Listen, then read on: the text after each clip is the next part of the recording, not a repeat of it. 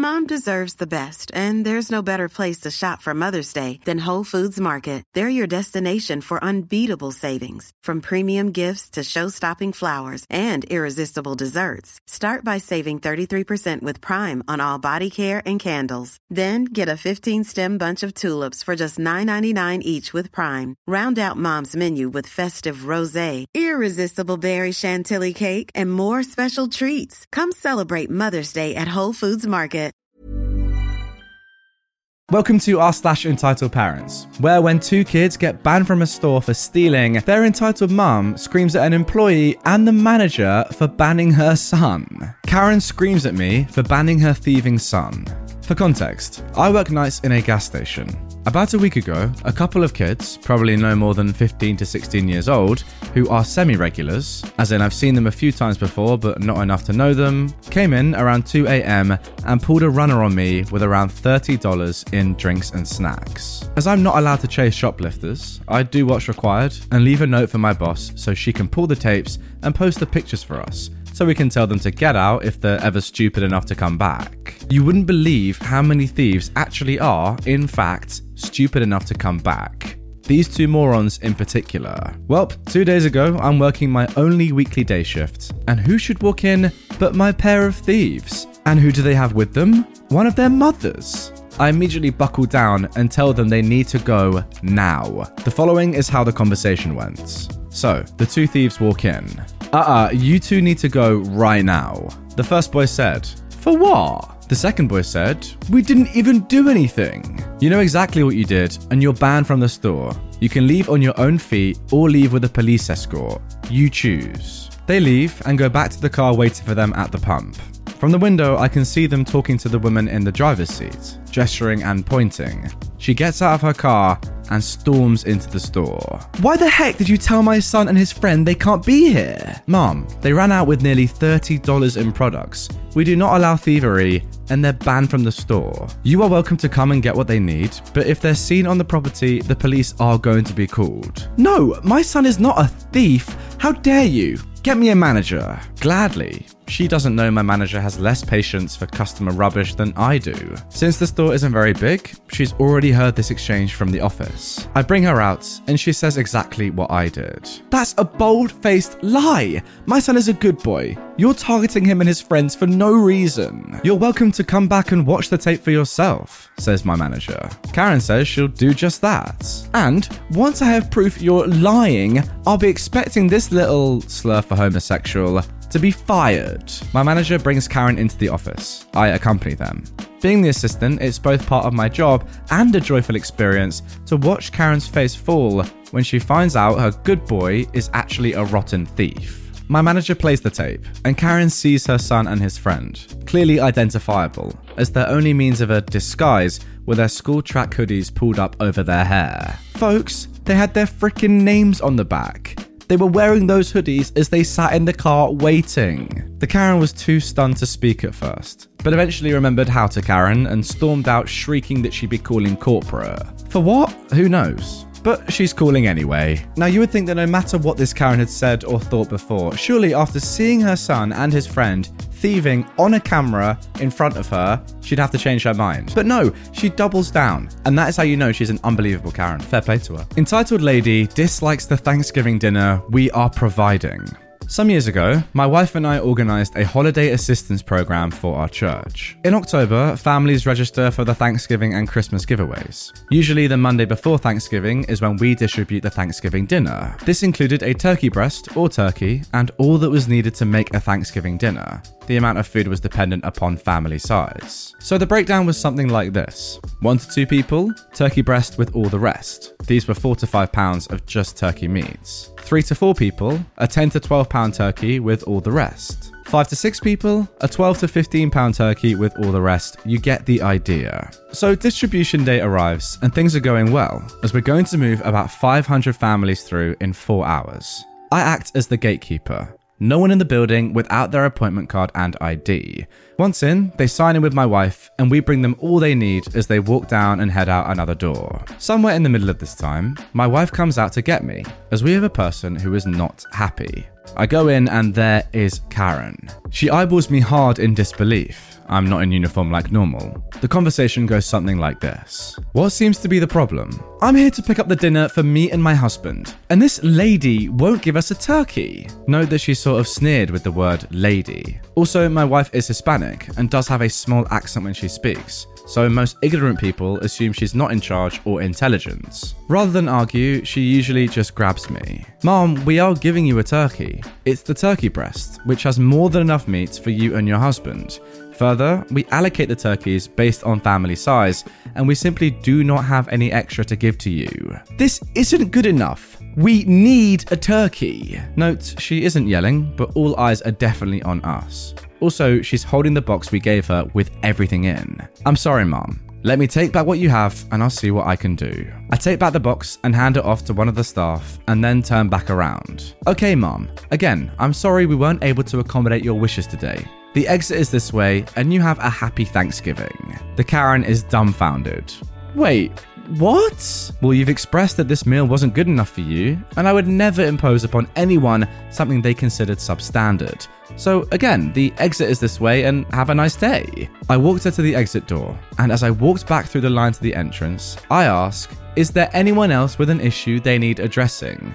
A few audible nopes and a few chuckles were heard, but that was that. I will point out at Christmas time, she was able to receive what she signed up for with no complaints. So I'm glad she picked up on that. We were able to help around 500 families for each holiday, and our volunteers loved it. Entitled people bother me to no end, but she was one person in all of that, so it was definitely a success and worth it. Sorry, let me get this straight. Is this woman really complaining about free food on Thanksgiving when everyone else in that church is delighted because they're getting free food and they're probably extremely grateful, and you and your wife OP are doing an amazing job as well as all the other volunteers and staff? The one person there is complaining about free food? That's insane. And also, £2 of turkey per person. Isn't that loads anyway? Like more than you could eat? Unbelievable. It really is. Big Group thinks they own the forest because they come all the time. A few months ago, towards the end of the season in this area, I went camping with my friends, 3 women. The spot we chose was on a cliff with a great view of a canyon and the creek at the bottom. The area allows dispersed camping, and there are very few spots with that view, and it's first come, first serve. When we arrived, only one spot was left, with the view hidden behind trees but only a few feet away. The view could only be accessed by walking straight through our camp. I think there are other spots you can hike to without going through a campsite. On our first night there, a couple, 2 men, walked into our camp, saying they wanted to see the view. I wasn't super comfortable because you can't trust a stranger in a forest, and they were in our space, but they were only there for a few minutes and left. The next day, we went to watch the sunset on the cliff and had left all our stuff lying around camp when we start hearing cars, dogs, voices, and screaming kids. 2 cars pulled up to our camp and walked right in, making themselves comfortable. We ran back to see that all of our space was completely invaded. Kids under our tarp and running around the tent poles, people around our fire, etc. We had a small puppy with us that was terrified of the new dog, but these people didn't care. A woman explained that they live nearby and love coming to see the view. I was in absolute shock at the disrespect. Everyone is allowed to enjoy nature, and it was a public spot, but you have to respect if someone is there first. At least have the decency to ask. As they were leaving, well, after sunset, the same woman said they'd be coming later that night to see the stars. My friends were so angry, and I was still in shock. As they were loading their car, I ran up to them and said the first thing that came to mind. I asked one of the men, "Hey, when you come back later, are you planning on bringing the kids?" I'm not sure. Why is that?" replied the man. "Well, the thing is, we're out here to do heavy drugs. We're starting in a few minutes, and things might get pretty wild, and I wouldn't want to expose children to that. You as adults might be able to handle it, but I don't know what will happen. By the way, I don't do any drugs, and I only drink occasionally." They never came back, thank God, and hopefully they learned something about respecting people's space. Okay, wow, OP, that's actually brilliant from you. Can you imagine going to see the stars with your children on a nice relaxing night, and then instead you just see, like, I don't know, a bunch of adults monging out or tripping on acid or something? That'd be extremely scary. Unless you joined in, then it might be quite fun, who knows. But yeah, to think of that on the spot and deliver it like that, unbelievable. Because what a normal person would have done, for example me in that situation, I probably would have said something that would have started an argument, whereas you just came up with a little piece of brilliance that destroyed them. Unbelievable. Another snotty, entitled, racist douche. I am a Midwestern white guy of Scottish descent. If I get too much sun, I'll explode in plaid flames, I'm so white. My wife and kids are not. My wife and kids are Mexican, and my presence makes family barbecues interesting, and I've been known to harness the power of my whiteness when police are called because a birthday party for an 8-year-old niece or nephew gets out of hand. Now that we have that out of the way, one of my Mexican sons married a Guatemalan woman. Needless to say, they speak a lot of Spanish. Occasionally, I find myself out with my daughter-in-law, and as a South American woman, she absolutely cannot function without a high enough coffee-to-blood ratio. So, we're sitting in a certain mermaid-themed coffee shop in a mall, having a conversation, gasp, en español. Have you ever wondered how you know if the person that says, "This is America and we speak English here," is a racist idiot or just a lazy self-entitled idiot? Well, it's moments like this. When the racist idiot sees two people having a private conversation in Spanish and walks by the white guy to instead harass the pregnant Latin woman. Now, anybody who has ever met a Latina knows that, 1, you annoy them at your own risk. This is a good way to find out if a high-heeled shoe can be absorbed rectally. I'll neither confirm nor deny that I already know the answer to this question. And 2, when you anger a Latina, you will get no help from others. They know better. They also don't want to get any of you on them when she starts ripping your vital organs out of your own butts. So, this racist sea hag hitches up her Louboutins, clutches her Michael Kors bag, struts past me, bends right down in my daughter-in-law's face, and screams at the top of her lungs, "Speak English or go back where you came from, you naughty word. People are destroying this country." My daughter-in-law stands up and, without a word, slaps the Gucci sunglasses right off of her face and sits back down. Sea Hag's head spins around. She takes the time to look around and lays down on the ground, screaming at the top of her lungs that this foreign immigrant terrorist has just assaulted her for no reason. Call the police, call the army. She can't wait until everyone figures out that this election is a fraud and Trump kicks all of you, again, naughty word, immigrants out. Sea Hag's husband comes running over and is just about to get in my daughter-in-law's face when I stand up. Let's just say I absolutely dwarf this guy. I stand over 6 feet tall, have a beard down to my chest, and I pick heavy things up and put them down again in my spare time. As a result, I tip the scales north of 300 pounds, and each of my thighs is larger than my daughter-in-law's waist. The guy is maybe 5'6", and with $6 in change in each pocket, might weigh 125. I take one look at this guy, and he goes whiter than he already was. And I say, think very hard. Any part of you that touches her, I'm going to break off and force feed to you. Now, go away and take that thing with you, as I point to Sea Hag. They slink off to sit in a booth on the other side of the coffee shop. Naturally, someone has called the police, who show up in short order. Sea Hag immediately launches into her speech about how she was just minding her own business. And out of nowhere, this crazed Islamic terrorist attacked her and started beating the heck out of her.